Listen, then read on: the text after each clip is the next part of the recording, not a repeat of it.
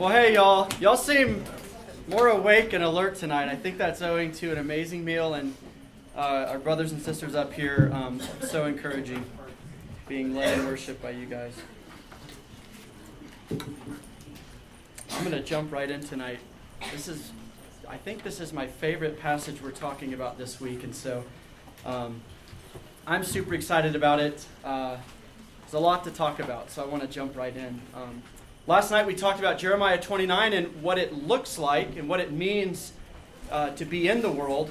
And tonight we're going to kind of continue that thought, but also balance it with what it looks like to be in the world but not of the world. What does it mean to be a Christian in exile who still is distinct, is different, doesn't blend in with the world in a way that would be harmful to the world and harmful to us? And so this is one of my favorite passages in the Bible, and it's from the book we're looking at this week. So if you have your Bible, open up to 1 Peter chapter 1 and 2.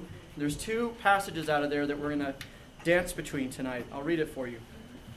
Peter says, "Preparing your minds for action and being sober-minded, set your hope fully on the grace that will be brought to you at the revelation of Jesus Christ." Probably means there's when Jesus returns. "As obedient children, don't be conformed to the passions of your former ignorance. But as he who called you is holy, you also be holy in all your conduct. Since it is written, you shall be holy because I'm holy. And if you call on him as Father who judges impartially according to each one's deeds, conduct yourselves with fear or reverence throughout the time of your exile, knowing that you were ransomed from the futile ways that you inherited from your forefathers. Not with perishable things like silver or gold. God didn't buy you with money. He bought you with the precious blood of Jesus Christ, like that of a lamb without blemish or spot." We push on to 1 Peter 2, verse 9. Peter says, "You, church, you, Gentile Christians, are a chosen race, a royal priesthood, a holy nation, a people for God's own possession, so that you may proclaim the excellencies of him who called you out of darkness into his marvelous light. There was a time once when you, look at me, you were not a people, but now you are a people. There was a time when you had not received mercy, but now you have received mercy. Beloved, I urge you as sojourners and exiles to abstain from the passions of the flesh. They wage war against your soul. Keep your conduct among the Gentiles honorable, so that when they speak against you as evildoers or insult you, they may see your good deeds and glorify God on the day of visitation." Let's pray one more time to ask God's help for what we're about to do. Father, singing and worshiping you tonight, I am so thankful that not only do you love us, but you told us you love us. And you spared us from a lifetime of wondering where we stand with you. And you spared us from a lifetime of he loves me not, emotions and circumstances and trying to read the tea leaves of whether you're for us or against us. We're thankful for the cross of Jesus that answers that question forever. We're thankful for the Spirit of Jesus who preaches that answer to our hearts. We pray he would come. You, please come tonight, Holy Spirit, and get past all of the distractions, get past the tiredness, get past the I've heard this before things in our hearts, and preach to us. We pray in Christ's name. Amen. Well, last November, it was the week of the election. Another unbelievable event happened that no one had expected. The Chicago Cubs broke a 107-year curse. The last time the Chicago Cubs won a World Series was 1908, horse and buggy era. Telegraphs were how you communicated with people. It had been 107 years since they had won a World Series. Now, the joke among Chicago Cubs fans is famous. They would say every single year for 107 years, maybe after a losing season, they would say, maybe next year we'll win. Maybe next year. That was the joke. And that is what they've been saying for 107 years until last November. This past November, the Chicago Cubs not only had a winning season, not only made it to the World Series, but they made it to Game 7 of the World Series. If you're not a baseball fan, Game 7 is the game. It's the end. It's the pinnacle. Whoever wins that game wins it all. And on top of that, the Chicago Cubs, they were not in friendly territory. They were in Cleveland, a horrible, horrible place of exile, a terrible city. Patrick. It's for you, Patrick. They were exiles in a foreign land, no home field advantage, a terrible place to be. I don't know how they survived it, but the Cubs had been leading Game 7 for 8 innings. There's 9 innings in a baseball game. Again, I'll try to help you out if you're not a baseball person. If you're not a baseball person, you'll love this story, though. They had been winning for 8 straight innings in this game, except for the bottom of the 8th inning when Cleveland was up again.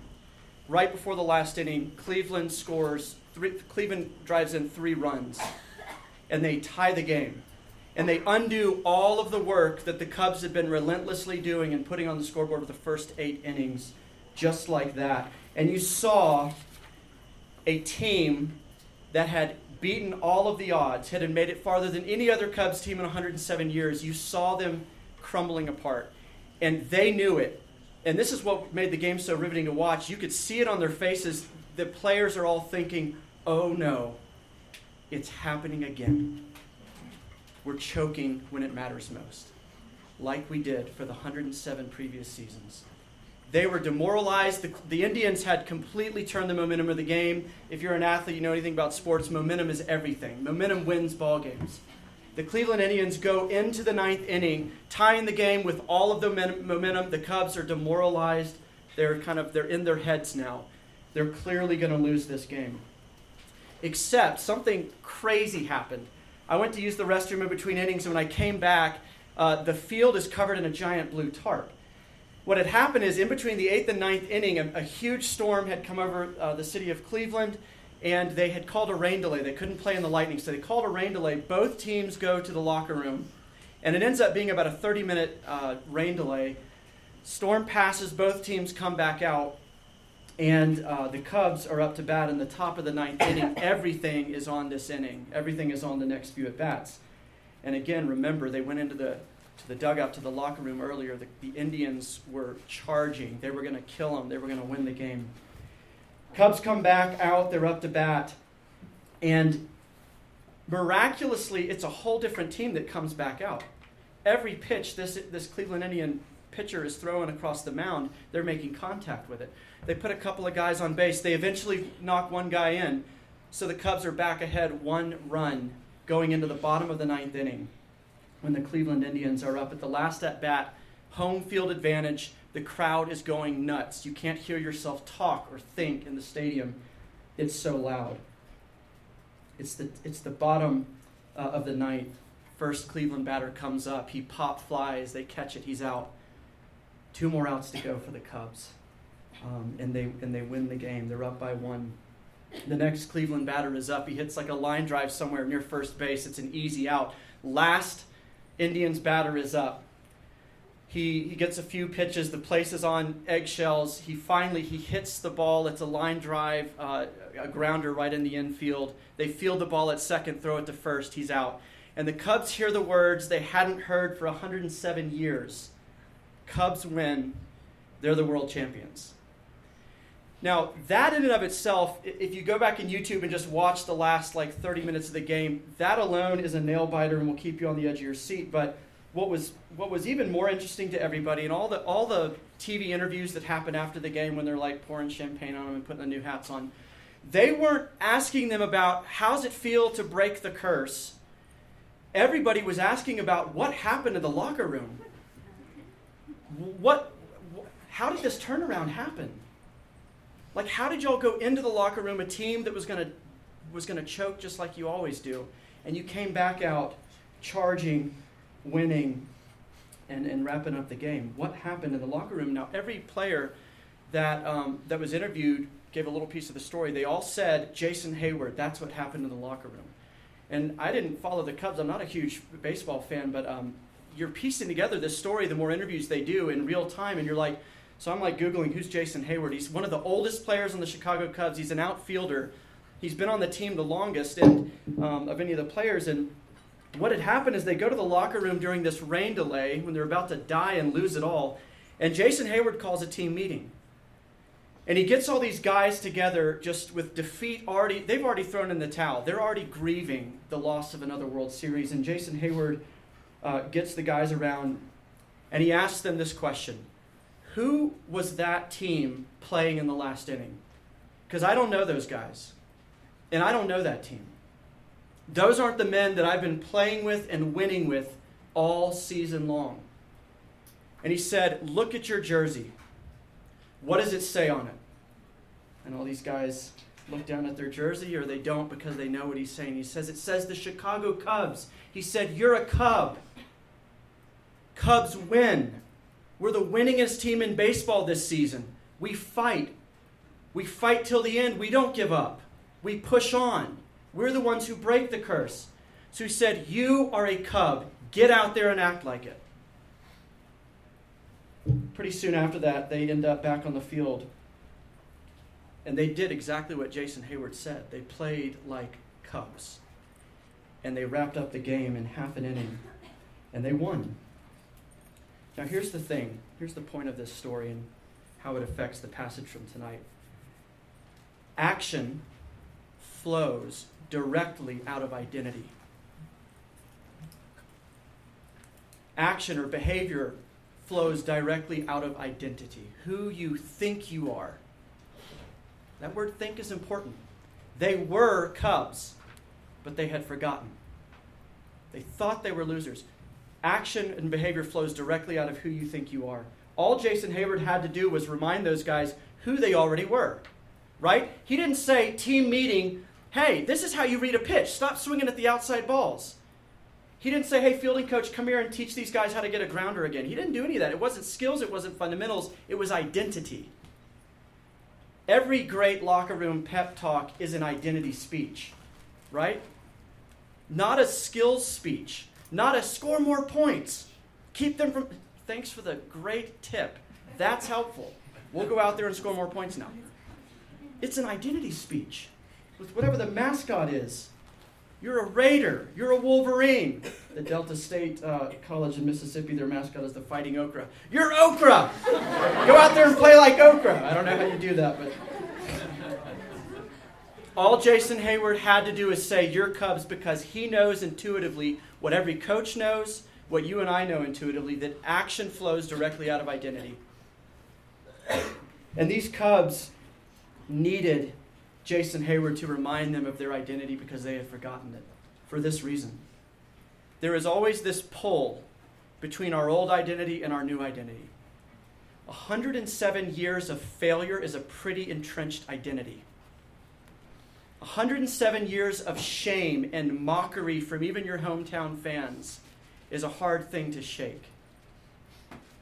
In real time on that green baseball field, those men, grown men, were wrestling between these two identities, and they had forgotten who they were. They had reverted back to the old identity, which was the worst team in baseball, the team that can never finish the deal, the team that always chokes when they need it most. And so here is the Apostle Peter telling those Christians and these Christians, you are living as an elect exile in a hostile, God-denying world. Which is to say, we don't have home field advantage here. Which is to say that we do this Christian life away in a hostile stadium in a crowd that's not cheering for us. And all that comes with that. And just like those Cubs, the Gentile believers Peter is writing to, and you, all of you, old, young, whatever, all of you, myself included, have years and years and years of failure under your belt, right? We have horrible track records.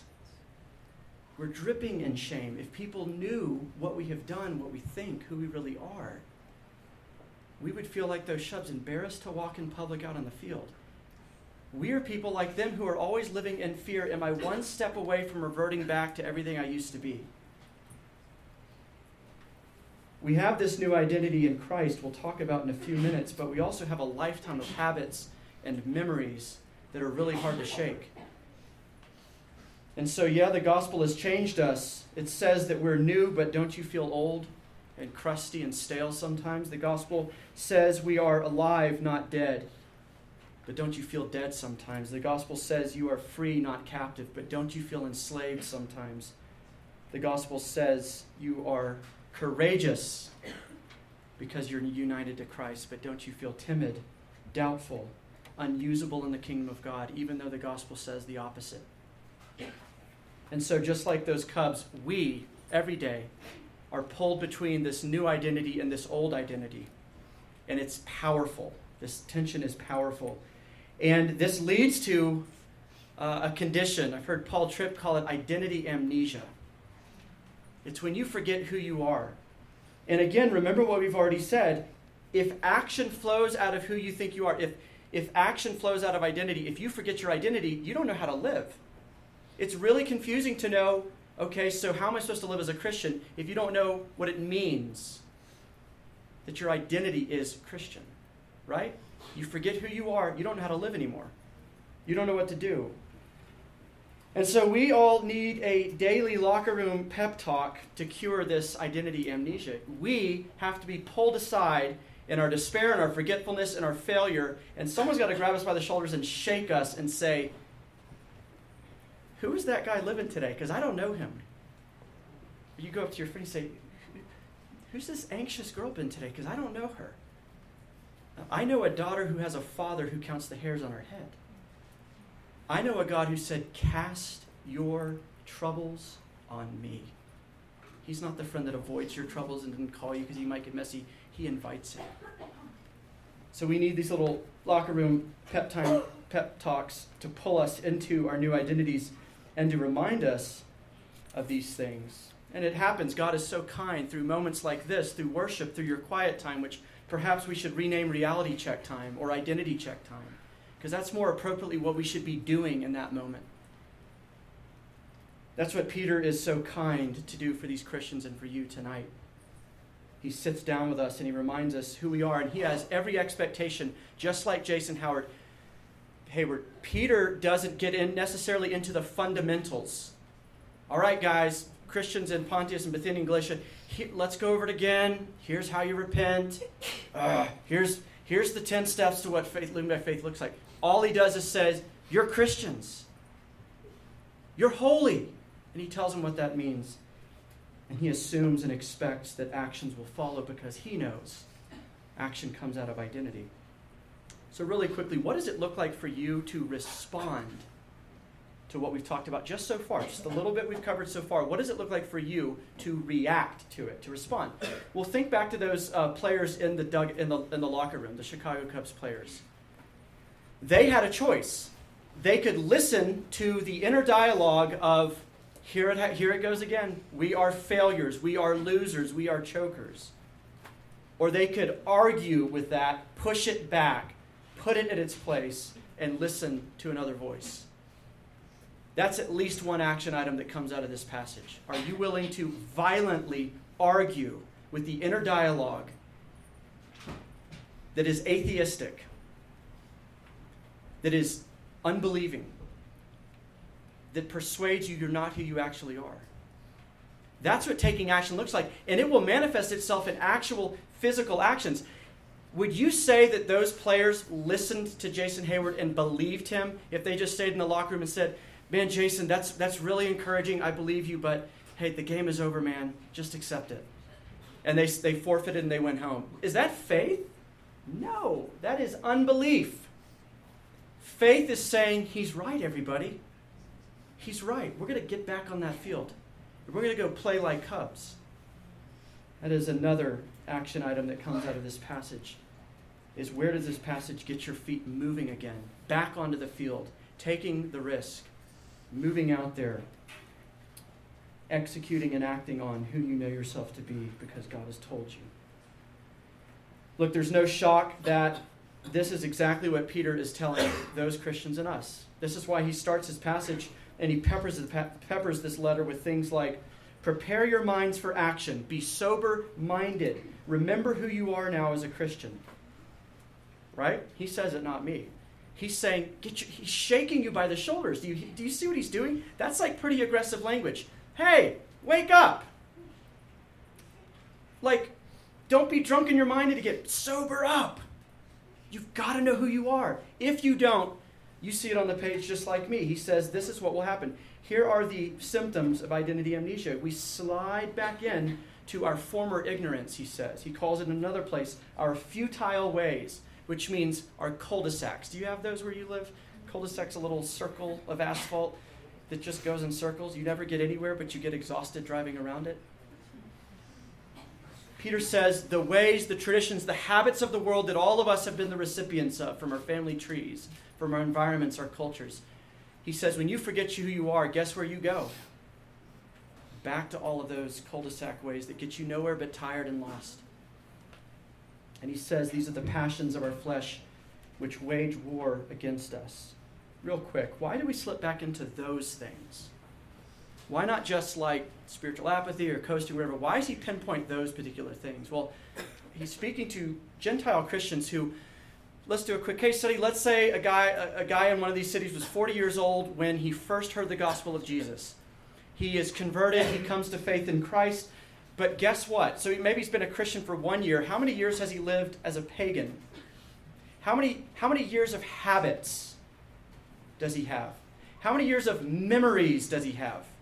Which life feels familiar and cozy and comfortable? Which feels new and awkward and clumsy, like the first time you ride a bike? Why does he say these things? Because they're the easiest thing in the world to slide back into. Because they're so familiar and so comfortable, right? Guys and ladies, the reason why so many of us, the reason why so many of you so easily slide back into porn is because it's so familiar to you. It's so easy. There's a sense of comfort in it because you know that world. What the world you don't know yet and don't have much experience in, and all of us are growing experience here, is ruthless fighting against lust. That's the unfamiliar, weird, clumsy, awkward world. Which have I spent more time in? Which have I practiced in more? Which do I have more habits shaped by?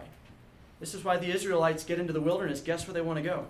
Right back into slavery in Egypt. Why? Because they got 3 meals a day in Egypt. It was familiar. They knew that world. They didn't know the unknown of tomorrow with God. They didn't know the life of faith. They wanted the life of sight. That's why Peter points out these particular things that we slide back into when you forget who you are. And so, just to review, there's a very high cost to forgetting who you are, to yourself, but also to the world. The world bleeds when we forget who we are. Here's a couple of examples, and then we'll kind of pivot to the second part of this passage. When we forget, for example, that we are a neighbor, Good Samaritan, Old Testament, God says to his people, you are a neighbor. The lawyers and the Levite and the priest say to Jesus, well, I'm not technically my neighbor. And Jesus says, hey, tables are turned. You're the neighbor.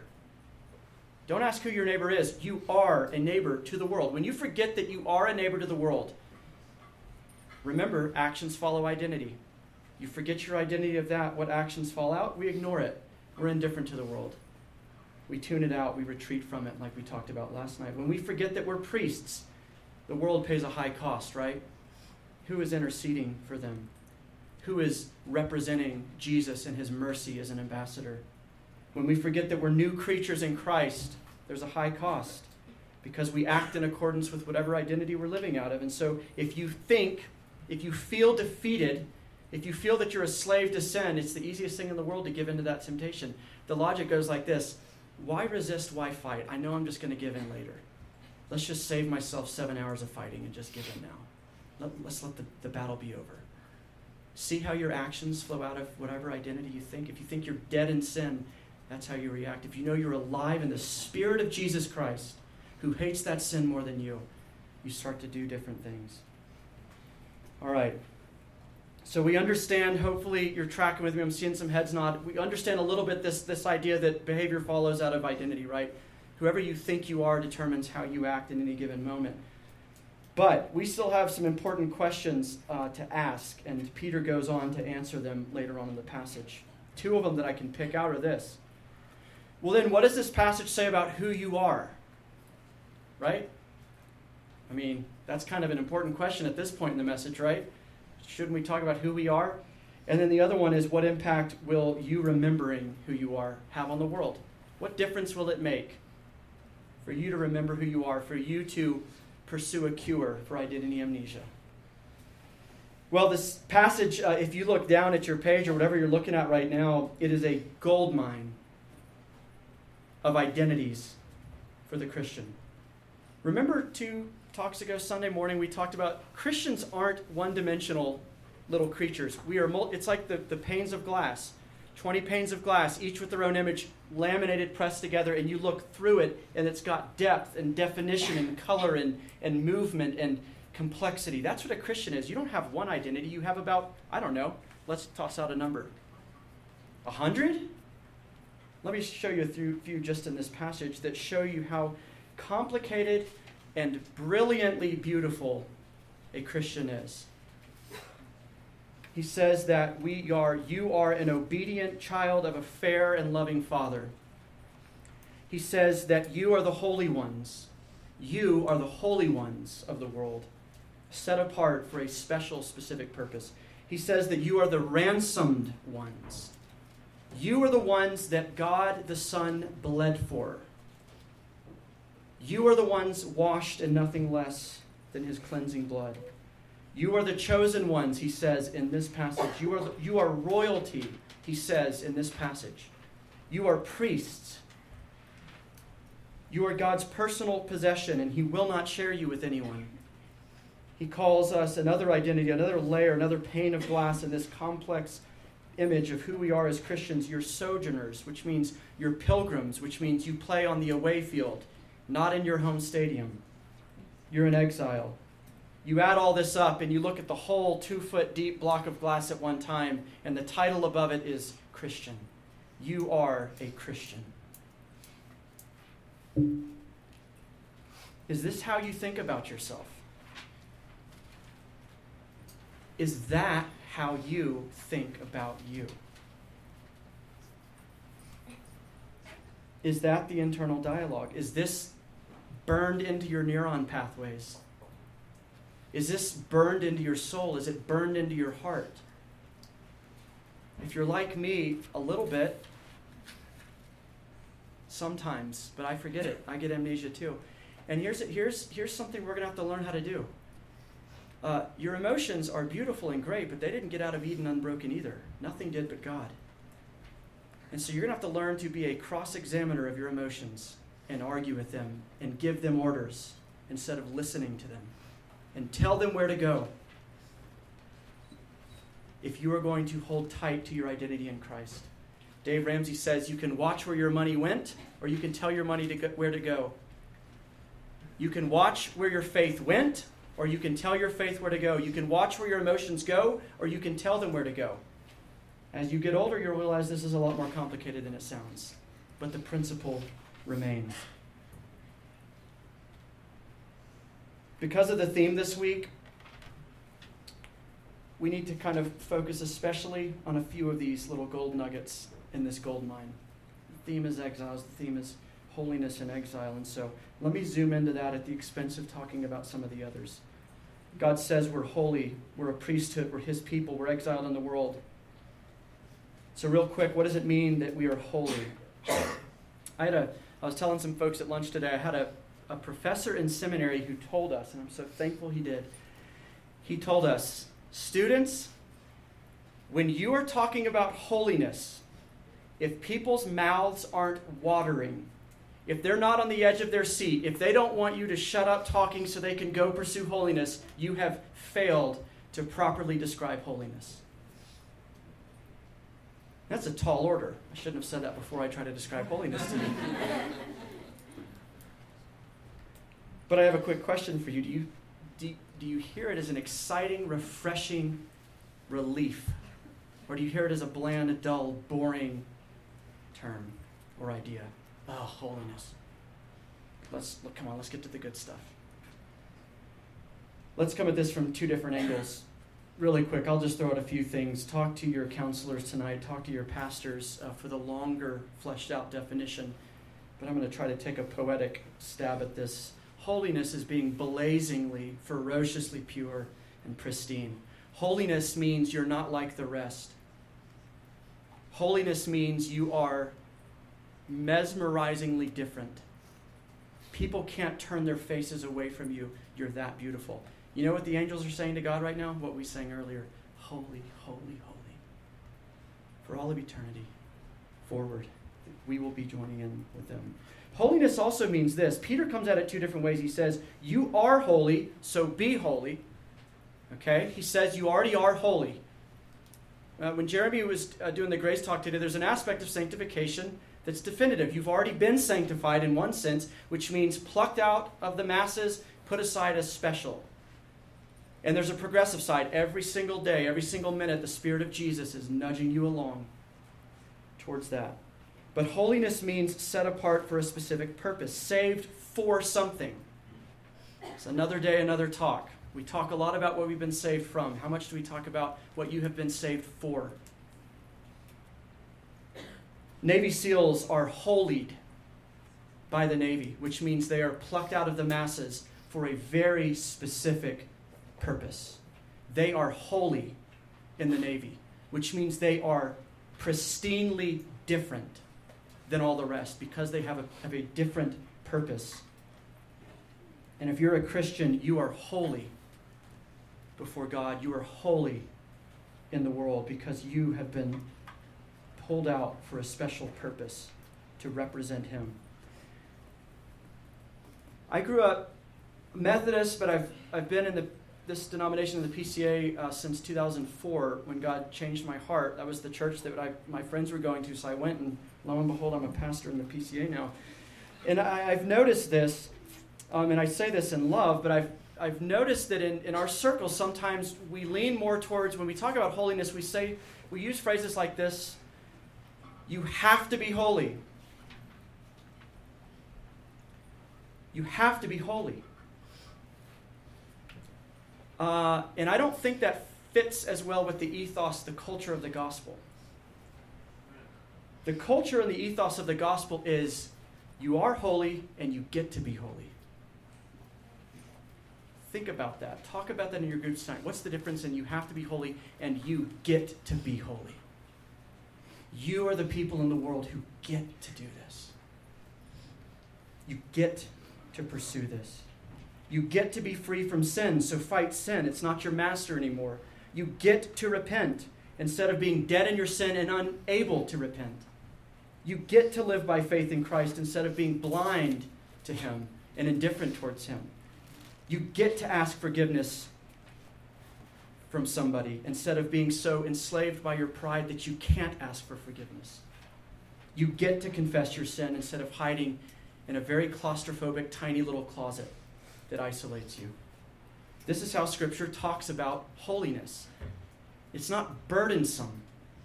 It's sweet to the mouth. It's beautiful. It's desirable. It's treasure. That's how Peter talks about it, I think. Here's a little metaphor I hope is helpful to you. Think about it this way, about your old identity, your new identity, and what holiness means. I think the way the Bible talks about our identities is you used to be a caterpillar, now you're a butterfly, you get to fly. Legalism is yelling at a caterpillar, fly, fly, fly. Caterpillar can't do it. There's continuity in those two creatures. Butterfly is the same exact creature as the caterpillar, but it has a new nature. Metamorphosis. You are butterflies. When someone tells you you have to be holy, hear in your mind, but I get to be. God's given me wings, and so when He says fly, now I get to do it. And he's not telling me to fly as some audition of whether I get in the family or not. He's saying, you're in the family, learn to fly. Of course you're going to fall. Of course you're going to revert back to old ways, but how silly is it for a butterfly to live life as a caterpillar, earthbound, eating leaves, instead of using its wings to fly? You're a butterfly. You get to fly. The sky is the limit. There's an adventure, some quality to holiness. So only butterflies can fly, and flying for the butterfly is his destiny. It's what he was made for. And you are a Christian, and only Christians can be holy, which means your destiny and your privilege is holiness. I want to finish with this last chunk in the passage because it is interesting where Peter takes this whole conversation. If Peter was preaching this sermon, it would be interesting to say, where's he going to take all this? What's the punch at the end? What's the call to action? What's the application? Where Peter takes this whole conversation is what impact this conversation has on all the people not in this room who don't know the Lord, who are dead in their ways, who are alienated from God, who are caterpillars, unable to do what they were made to do, yet, hopefully. Peter says this at the end. You are a chosen race, a royal priesthood, a holy nation, a people for God's own possession, so that you may proclaim the excellencies of him who called you out of darkness and into light. This is the big payoff. He says, I urge you, as sojourners and exiles, to abstain from the passions of the flesh which wage war against your soul. Keep your conduct among the Gentiles honorable. Why? So that they may see your good deeds and glorify God on the day of visitation. I think what Peter's talking about there, about glorifying God on the day of visitation, is when Jesus comes back, there will be more Christians. Because the people that God has strategically placed around you, which any people you know are people He strategically put around you.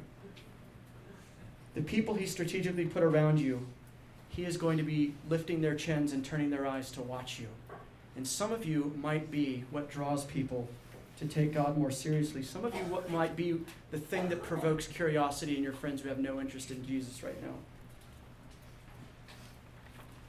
Holiness is not just a conversation about us and God, and it's not just a conversation about you and your spiritual life. Holiness is public. Because holiness has everything to do with how you love the world and whether you help the world or hurt the world. And I have spent too much of my life probably doing what y'all spend your lives doing too, which is desperately trying to blend in and not draw attention to myself or standing out. And that is fatal to the world. We have hearts that want to blend in and not stick our head up and cause a ruckus or attract any attention or be thought of as narrow-minded or small-minded or old-fashioned. And that's exactly the thing the world needs. The world needs your holiness. And God knows it, and that's why He says these things to us. There's a way to think about this. I don't know what people listen to anymore. In my day, it was the radio. Is it Spotify? Is it what? Pandora? When you're kind of like shuffling through the stations, if that's even a thing anymore, what usually gets you to stop turning the dial and stop on a song? It's the music. It's not the lyrics. You don't have time to hear the lyrics, right? You're just hitting that seek button, and you give it about 2 or 3 seconds before you hit it again. It's the music that makes you stop, that draws you in, that makes you pay attention. It might be that day, it might be a couple of weeks later, it might be months later, and you're like, that song is caught in your head, and you begin to learn the words so you can sing it. You might even memorize all the words. The music drew you in to listen to the lyrics. Peter, I think, is saying something similar here. No one is ever saved apart from the content of the gospel. The Word of God is essential for someone to come to Jesus. But how does God woo and draw people to sit and listen to the lyrics of the gospel? He does it through His people, through His church, remembering who they are in this place of exile and in this world. And so your holiness and your good deeds and my good deeds, as the Spirit enables us to grow in that, is the music of the gospel to a watching world that Peter presumes will be affected by it to some extent or another. I want to close with this story. Do you remember it was like 3 years ago there was a huge Ebola outbreak in Africa? You remember seeing the caretakers of those people who were like bleeding out of their eyes and their ears and their noses and vomiting and diarrhea and died a horrible death. You remember what they looked like? These people were in like Tyvek suits. They had 3 layers of rubber gloves on with duct tape. They had rubber boots on. They had respirators. They had goggles, face masks. They had aprons on. And they took a chemical bath when they left the contaminated area to go back. Why? In that scenario, if you didn't know the context of that, you look at that person, you'd be tempted to laugh at him. What an idiot. Look at this guy. It's got to be hot in that suit, loser. But if you knew the context, you know that that man is wearing that suit because he loves these people. And he knows if I blend in with them, I die and they die. They depend on me being different and distinct. They, the dirty, the sick, depend on my cleanness. Friends, the reason Jesus was able to save you, and I think I could even say the reason Jesus was willing to save you, is because he was holy. He was so different than us, so distinct, and he paid a high, high cost for that. But he was different, and he remained different. He didn't assimilate to the world to save some face. And you and I are in this room today because of it. Or if you're not drawn to him, you could be with him tonight because he is holy. And if you're united to him, you're holy too. Let's pray. Lord Jesus Christ, we pray that you would make this holiness you have called us to and holiness you have made us, make it beautiful. Make it desirable. Make us want to fly to it like moths to a light. Do this in us, Holy Spirit. You are the Holy Spirit. You love the things we've been talking about tonight. You taught them to us. You want them for us. So now we ask for your help in making it all come true in us. For our sakes, for your sakes, and for the sake of the world. Amen.